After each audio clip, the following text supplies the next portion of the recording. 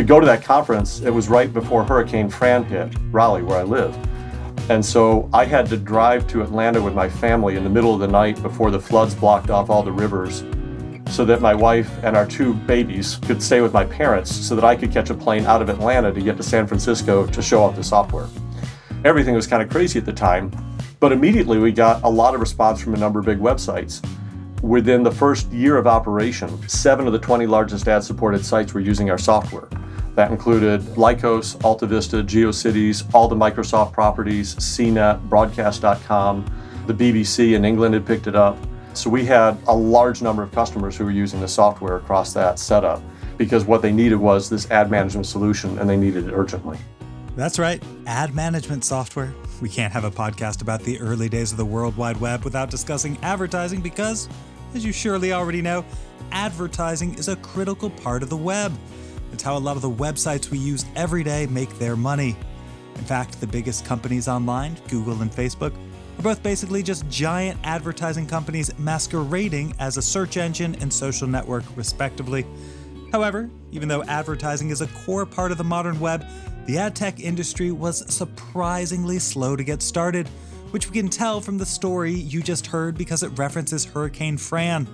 Hurricane Fran slammed into the North Carolina coast around the beginning of September 1996.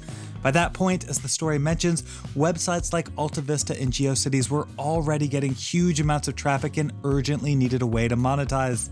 So someone came to their rescue, and that someone was a man named Chris Evans. Now hold on, don't get your hopes up. The hero of this story isn't that Chris Evans of Captain America fame, but that's okay. Turns out the Chris Evans you're about to hear from is a pretty interesting character too. He's the founder of a company called Accipitor, which was one of the first online ad management softwares. Are you ready to hear the story? Great. Let's get dialed in.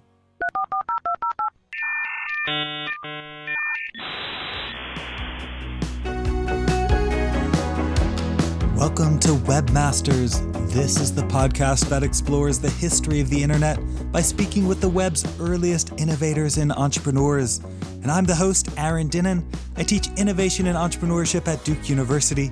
Before that, I built a few of my own tech startups. In fact, my first startup experiences were with web marketing companies.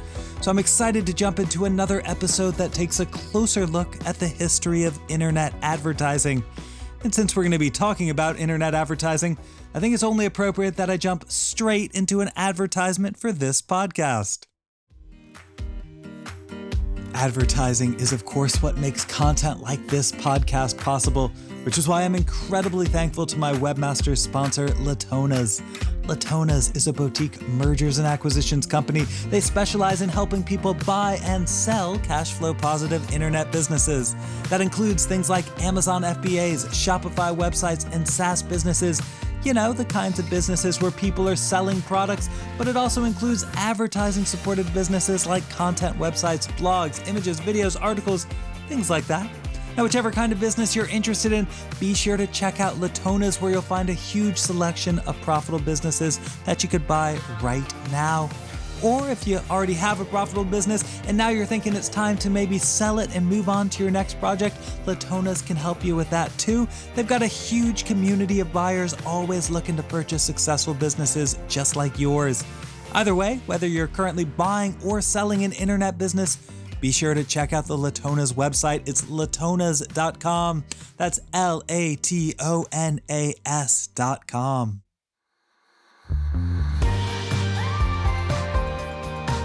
All right, now that you've spent 60 seconds listening to an advertisement, you've just earned 30 minutes worth of great content. That seems like a fair trade, right? And I promise it's gonna seem like an even better deal once you've heard my conversation with this episode's guest, Chris Evans, founder of Accipitor, one of the earliest ad management platforms on the web. Of course, I've already told you he's a pioneer of the web advertising industry, but we're actually not going to talk much about the details of web advertising. While it's certainly an interesting topic, it's not a huge part of what Chris and I discussed because, well, honestly, of course the web has ads on it. You know, for centuries, media platforms have been using advertising to generate revenue. Think about television and radio and newspapers and magazines and so on. Why would we expect the web to be any different? So the interesting thing about Chris's story isn't that he built an ad management platform for the web, or even how that ad management platform works. Someone was going to build something like that eventually. It was just a matter of time. Instead, the most interesting thing about Chris's story was his ability to recognize and capitalize on the market opportunity before just about everyone else. That's a skill he began cultivating years before launching Excipitor. I was the fifth of six kids, and my parents used their 1977 tax refund to buy an Apple II computer. And since all of my older brothers and sisters had already taken sports and entertainment and other things, I needed some niche to find myself in. And so I grabbed onto this computer and started playing with it. I was the only one I knew that had a computer up until I moved to North Carolina. I was a part of the first magnet school in North Carolina. And so everyone on the school bus with me were also the only people they knew that had computers. And we had about an hour on the bus each way to argue about the merits of the Apple II versus the TRS-80 and different chips and all kinds of nerdy things. I'd found my tribe. So all the way back in 1977, as a young child in a large family, Chris was trying to find a way to stand out from his brothers and sisters. And with computers, he identified what was essentially, in his family, a market opportunity. Personal computers were so new at the time that none of his siblings had built their identities around them, and that left a gap for him to fill. Now, this might not seem like a big deal, but as we listen to Chris's story, we're actually going to see this pattern repeat itself over and over again. It turns out to be an important part of what's made Chris so successful, starting with his very first company, which was DaVinci Systems. He built it while he was a college student at North Carolina State University. DaVinci launched the very first email software for the Windows operating system. We created the first email product for Microsoft Windows. And at the time, this is pre-internet. You mean pre-web, right? Because the internet would have existed at that point now? Well, both. The internet was available within the government and universities, but as a company or as a person, you didn't have internet access. There was no SMTP to deliver email that anyone could get. You had to be a university to connect to the internet. If you had email, the only people that you were generally talking to were other people in your office on email. It wasn't like you would send an email to somebody in another company. People didn't even know that was a thing. From 85 to really, it was 92 was the point where people wanted to start using the internet to send email to each other. Except for there were people very, very out on the leading edge, but you probably wouldn't have known any people before 92 who were emailing each other over the internet that weren't working in a university or government office. Okay, gotcha. Pre-public internet, that makes a little more sense. Right, so at the time, email meant that you were sending email to the person next to you in your office that was also on your same LAN. And occasionally, if you wanted to get fancy, you could talk to another office where it would call it up on a modem every hour and exchange emails between each other and then hang up. And that was state-of-the-art email at the time. But still, it was a different way of communicating, right? Up until then, you could call somebody on the phone and you could meet with them. Texting really wasn't a thing at the time either. So some medium where you could communicate with somebody faster than writing them a letter, and in a way that they can collaborate, reply, send to all, everything else.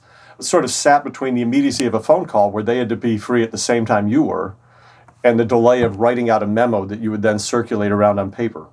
So it kind of fit in between, broadly, these two forms of communication that had big drawbacks. So even within an office, it added a lot of interesting productivity. The last bit of what Chris just said is the really important part here. Notice how he focused on office productivity. Now that's another example of Chris identifying a niche before other people. Because remember, this is the late 80s and computers haven't really made their way into businesses just yet, but that's where they were headed, and Chris saw an opportunity to get there before everyone else. It would have been 87, I think, that we were releasing it. Microsoft at the time was desperately trying to convince people that Windows was a real program that people would use in real offices. Because up until then, computers showed everything in monochrome on a text screen. And so having a graphical user interface, Microsoft was trying to push this. Apple really was, in education, they had gained ground, but in corporate, they hadn't.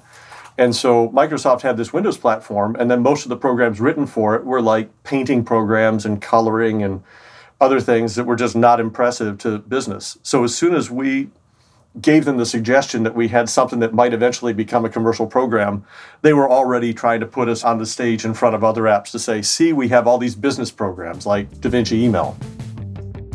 By anticipating the market, Chris and his team at DaVinci were able to position themselves as the market leader. Because of this, the big enterprise customers that usually are so expensive to chase were instead actively reaching out and asking for the product. We basically started by having all these Fortune 500 companies call us and wanting to try and integrate it into product suites, and military contractors wanting to add us into bids for the Army and the Air Force and all this other stuff, way before we were actually ready to handle those customers.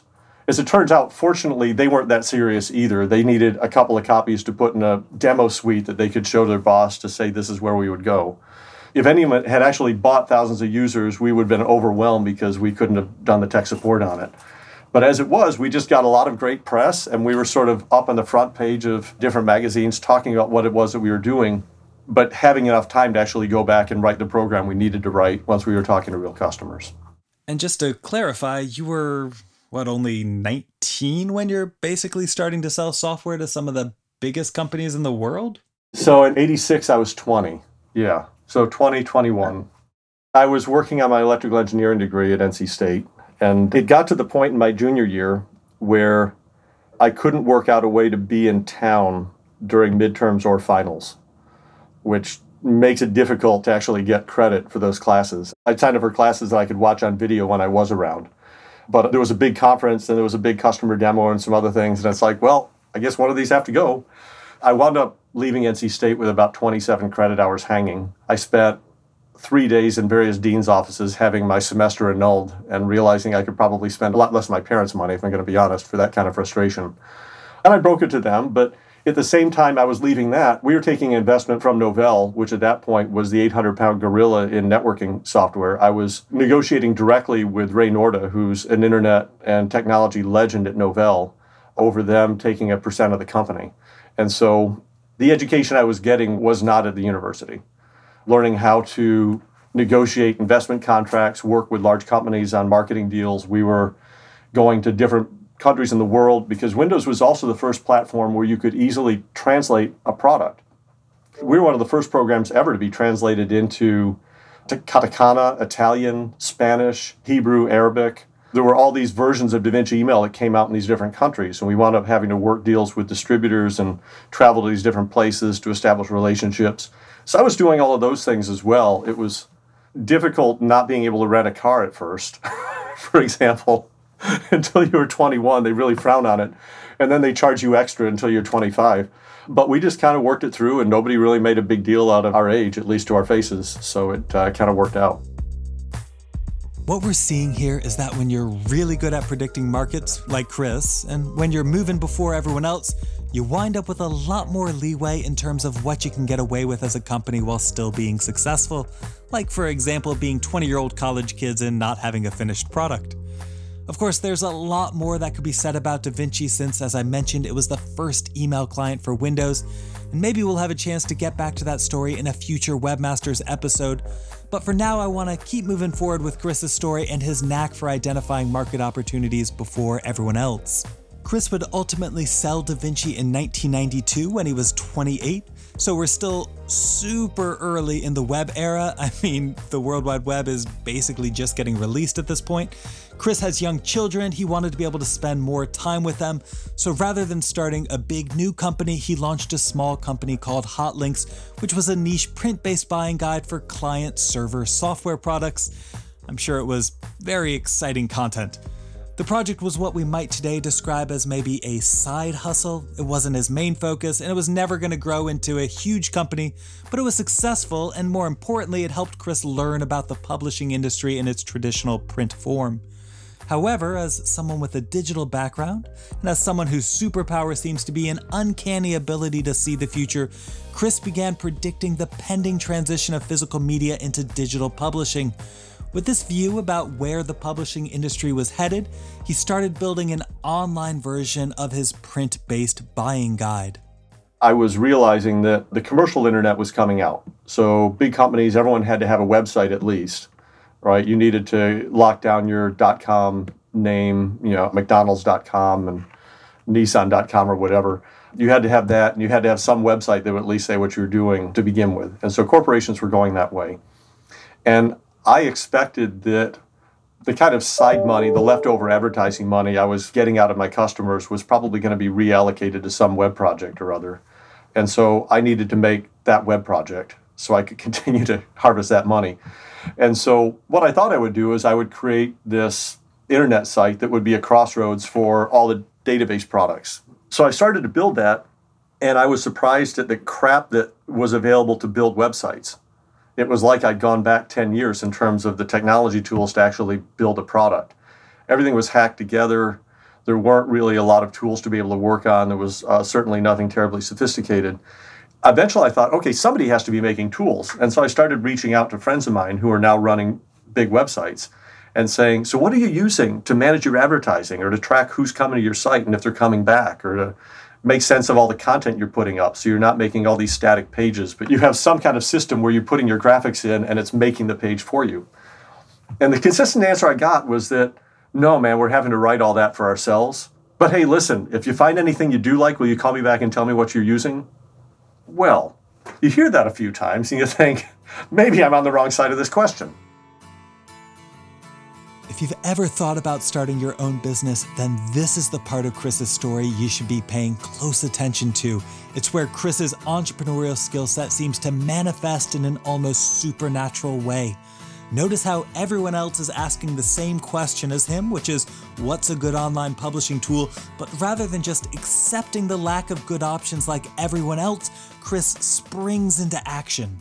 I put together a business model around really a suite of products that would manage the advertising, the content, and circulation, which is like the three legs of a magazine.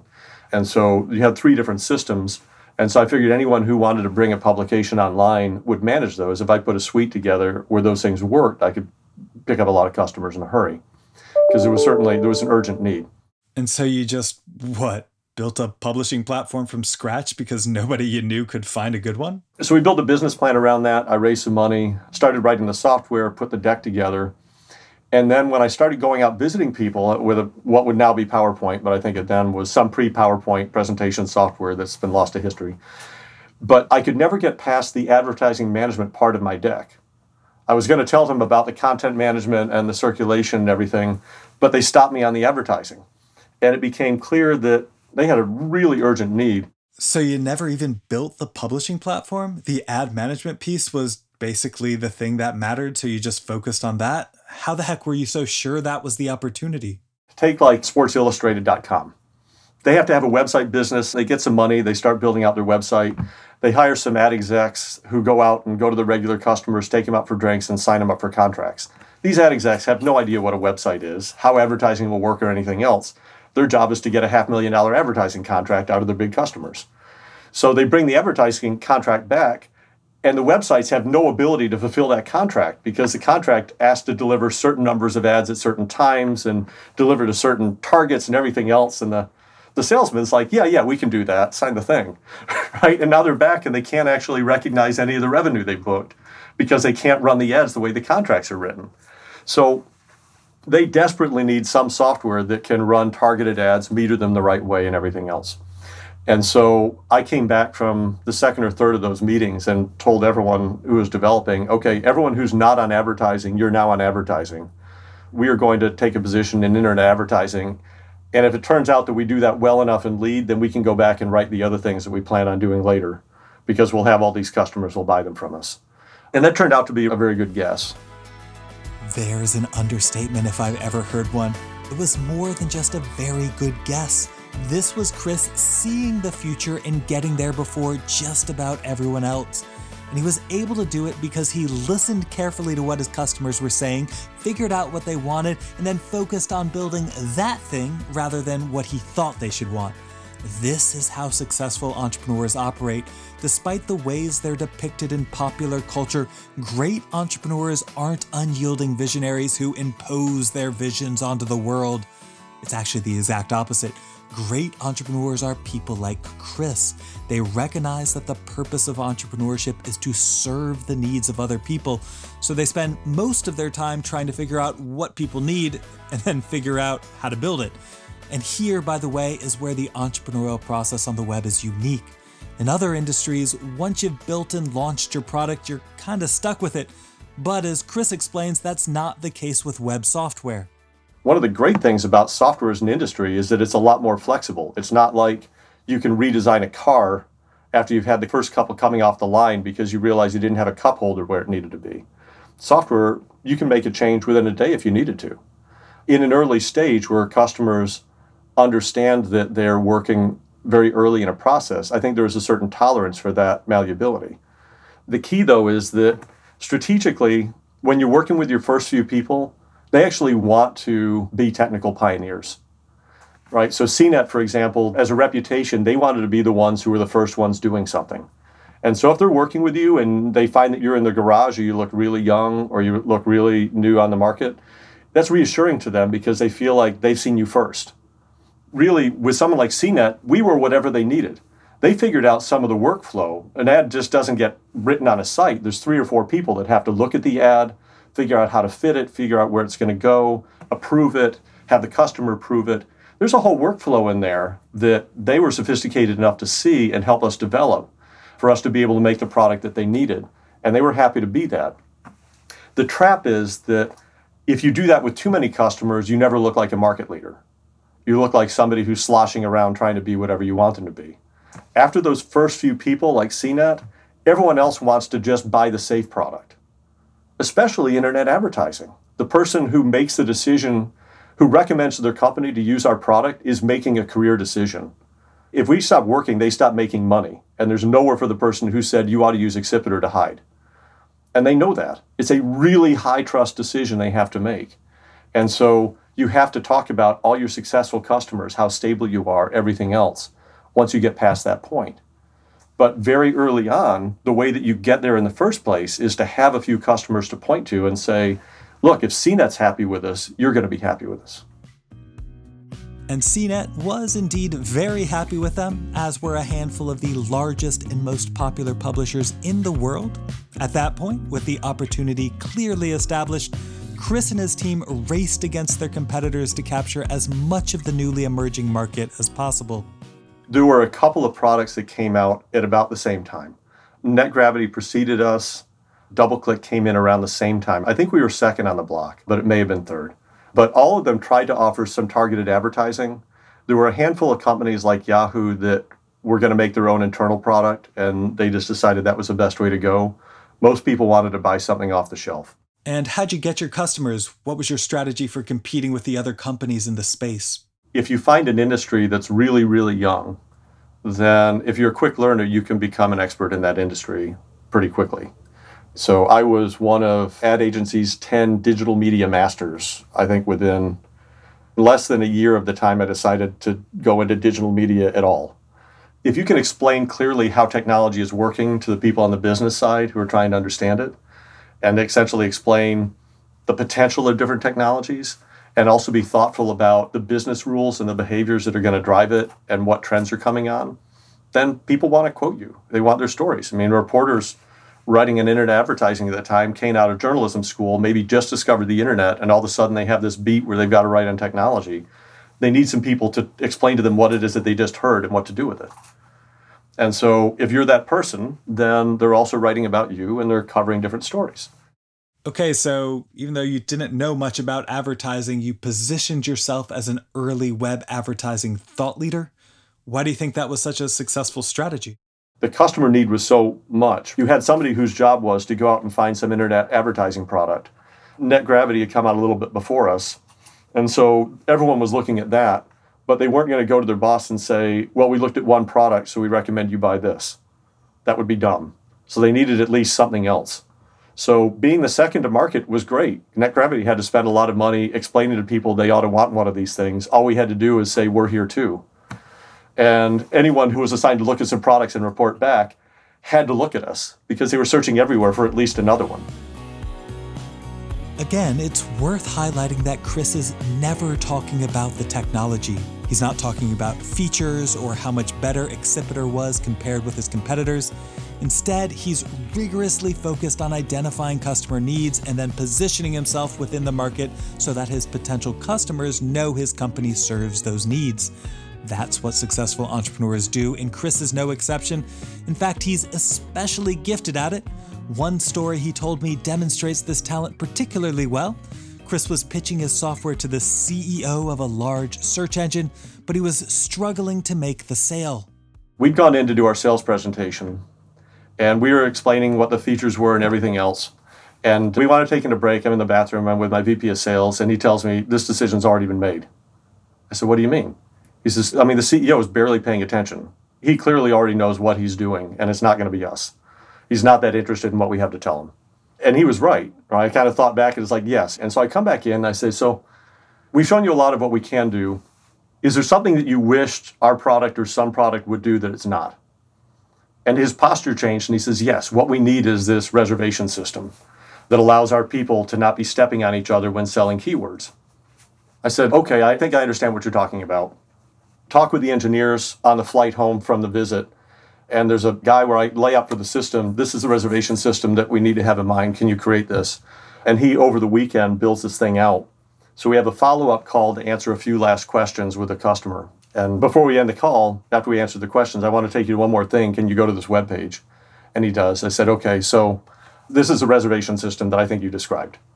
And so type in a keyword, and then go to this page, and you'll see how many reservations were made against that keyword.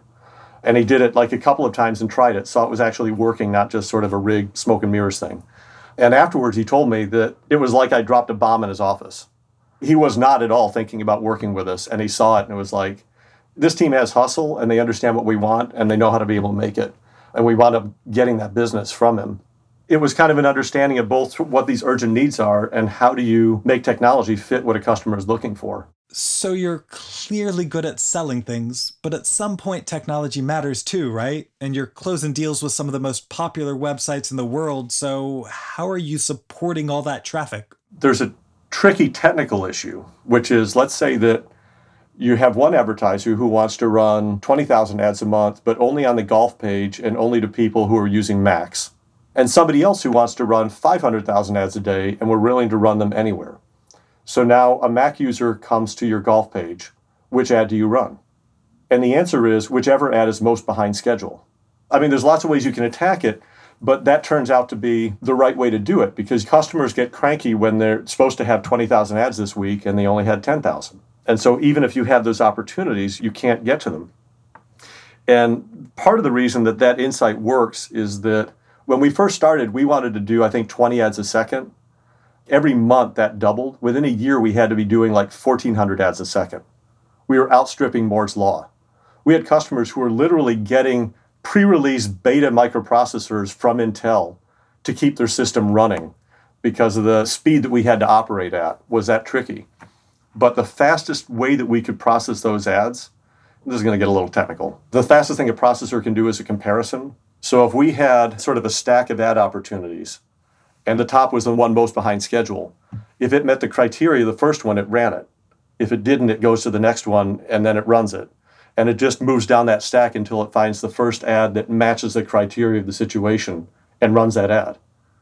And then every 5 minutes, we look at what's ahead and behind schedule, reshuffle that stack to keep running. The guys I had working with me were just geniuses in terms of performance computing, but that was how we were able to run that many different kinds of comparisons with a system that was growing that quickly and be able to keep up with customers. So if I can editorialize here just for a little, most entrepreneurs start by building a technology and then trying to sell it.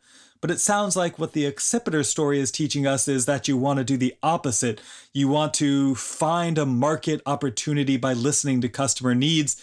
And once you've figured out that need, then you go out and you find people who can build a technology that supports it, whatever the need was. Is that kind of a fair way of describing Accipiter? A lot of that, it wasn't that the technology was particularly hard. It was understanding how do you render it in a way where it makes sense to and becomes a natural tool for the person who's using it.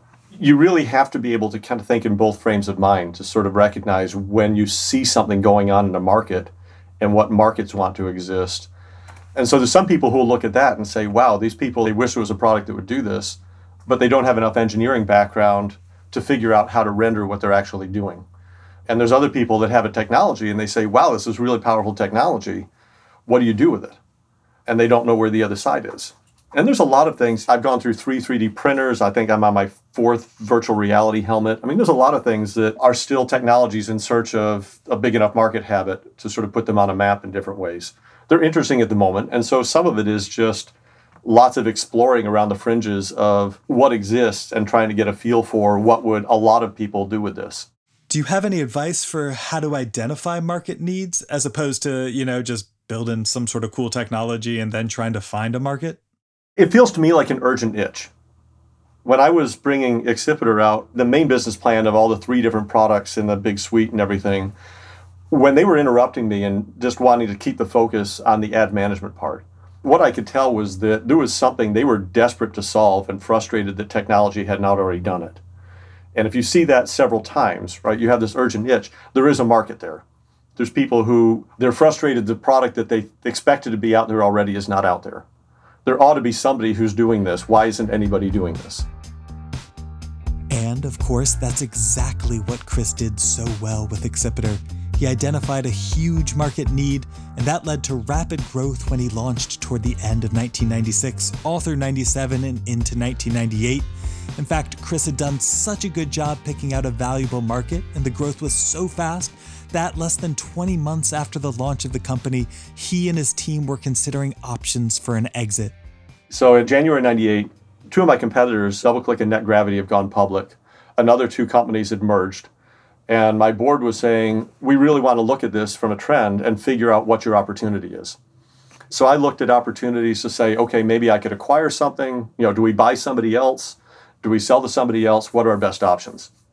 And when I looked at it at that point, Excipitor we had market presence like anybody needed, right? We had 7 of the big customers. We had everyone's logos. These are all the people using us. We had all of that trust capital sitting out there. But we were still enterprise software. We were never going to sell $1 billion worth of Excipitor software because you had a few companies who were paying you for it. The people who were going public on the internet were Pets.com. Everyone was going to buy their dog food through Pets.com. And so it was easy for them to chart, this is where we make $1 jillion. All these things were things where if everyone in the world can buy it, you're going to make all this money. So what I needed to do was to figure out how to add the market size to my market presence in a business plan. And it turned out that the best pairing with us was a company that Dave Wetherill at CMGI had also funded called Engage. So Engage was one of the first companies making this behavioral profile, and they put about $25 million into developing the software. It was pretty well along, but he was having a hard time getting traction because until somebody was using his software, he didn't actually have any behavioral profiles. So I fly up to visit with Dave, and I explained to him, I said, look, we have an opportunity where we have big market presence, but we need this bigger market size to be able to sell to them. You have Engage, which is a great story, but you don't have the customer base to be able to sell to. I think if we put these 2 things together, we could start filing to go public within a quarter or so. And I didn't tell him why I was coming up there. I actually had made friends with his assistant enough to get her to schedule me in his meeting without telling him what it was. And he looks at me and he says, you're right. I'm disappointed I didn't think of that myself.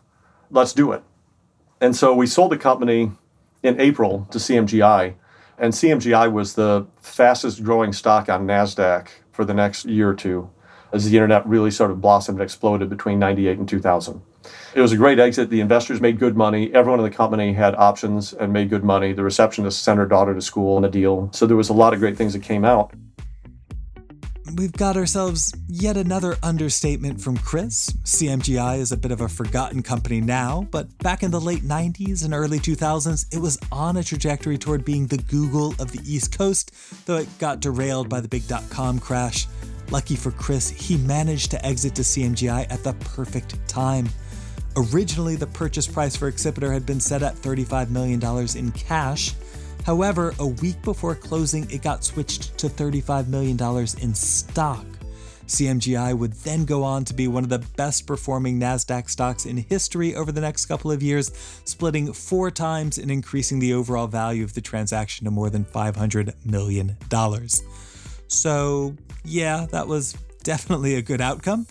Chris went on to spend a few years with CMGI before, I guess you could say, he decided the world of public companies wasn't really a good fit for him. We took the company public, and I served on the board of the public company, did some special committee stuff up until 2000. The morning of 9/11, I had a conference call with Bear Stearns for an investment banking part. And these guys were in Midtown, but their colleagues were in a building that was on fire and collapsing at the tip of Manhattan on Wall Street. And they were trying to figure out whether we should reschedule the meeting or not. And I was like, okay, this is, I've spent enough time in this world. You guys go take care of your business. We'll revisit when things are better. But I'm going to get off the phone now. And, I felt like I'd done what I could within CMGI and everything else, but that was the right time to sort of step back from there. As you heard, for obvious and unfortunate reasons, Chris decided it was best for him to step away from his role with CMGI. And now he spends his time angel investing and advising startups, meaning he's focused on helping young entrepreneurs apply the same strategies that led to his success. Since he seems to know what he's doing, I figured I'd ask him to share one thing he believes most entrepreneurs overlook. Here's what he told me. I think the thing they miss a lot is that it's actually defensive strategy is more important than offensive strategy. If you come up with an idea that's $1 billion idea, then there's no hiding it, right? Everyone else who's better equipped, better connected, and more experienced than you will see it and have an opportunity to duplicate it, particularly in tech where the patent stuff is kind of squishy. Now, if you have a horrible idea, you get to keep that all to yourself, right? But nobody thinks they have a horrible idea, right? You kind of assume that if you're going to spend a bunch of your life on this, and maybe some money too, that it has to be something that's worthwhile. And so you have to ask yourself, if I actually have a really good idea, how do I get to be the one who makes the money off of my good idea? Because particularly now, if you're in Raleigh, North Carolina, let's say, and you realize, oh my gosh, there's this whole gap where people are dying to do this thing that the internet won't let them. I can build a product to do that, and you go out and do it. So you start building on that, and it turns out people are adopting it. If it turns out that it's really viral, then somebody in Silicon Valley reads about it and says, gee, that is a good idea. Except that their father-in-law's friends plays tennis with somebody who's on the board of Google. And they can invite 10 venture capitalists who are going to put $10 million into the company overnight. And they reach out on LinkedIn, and they've got 6 people who've done this 3 times before. And so within 6 months, you can read the press congratulating them on your great idea. Well, you sort of fade into the background, right? If you work hard enough, maybe they acquire you. But it's tough to get up over that edge if you're not in Silicon Valley on something like this, because so many ideas are interdependent on existing relationships with other companies. So you sort of have to look at it and say, how do I get to keep this? To me, that's kind of the art. And could you maybe explain how you applied that advice in your own startup career? When I started Accipitor, it was on the heels of an experience where we started DaVinci, and we had this email program, and it was the top reviewed email program. PC Magazine and InfoWorld and PC Week and Network Magazine all reviewed all the email programs and said we were the best, right? So we were sort of market leader, top of our class. And that was in 1989. By 1991, we were competing with Microsoft, Lotus, and WordPerfect, 3 companies whose coffee budgets were probably bigger than our revenues, right? And so Microsoft was essentially giving away their email for free if you would buy Excel and Word, while we were still trying to sell it. We had no leverage to compete against somebody with the likes of Microsoft with whatever resources we had as a small startup. We fended them off. We found a way to create a reseller channel, but I still realized how exposed I was. When I started Accipitor, part of the attraction was that Microsoft's weakness, in my opinion, was that they couldn't sell any product they were not going to sell 1 million copies of. They were so essentially mammoth in the way that they were set up. So an enterprise program like Accipitor was not going to be something that the big software companies were going to compete in, because it was a large enterprise software program that you'd sell for $100,000 to 1,000 customers or a couple thousand customers, not something that you'd sell for $50 to millions of customers. And it turned out to be right, but that meant that I was only going to be competing with other startups of my size. I wasn't competing with big mammoth companies who were going to use their leverage. And so I think that you wind up having to look at what is the thing that you have access to that gives you the high ground, that allows you to fight downhill, that allows you to fend off companies that you have to assume are going to be better resourced wanting to take your good idea. And that's the harder problem. It's actually easier to figure out what's the thing that you could do that people would pay you money for. It's how do you get to be the one who makes that money?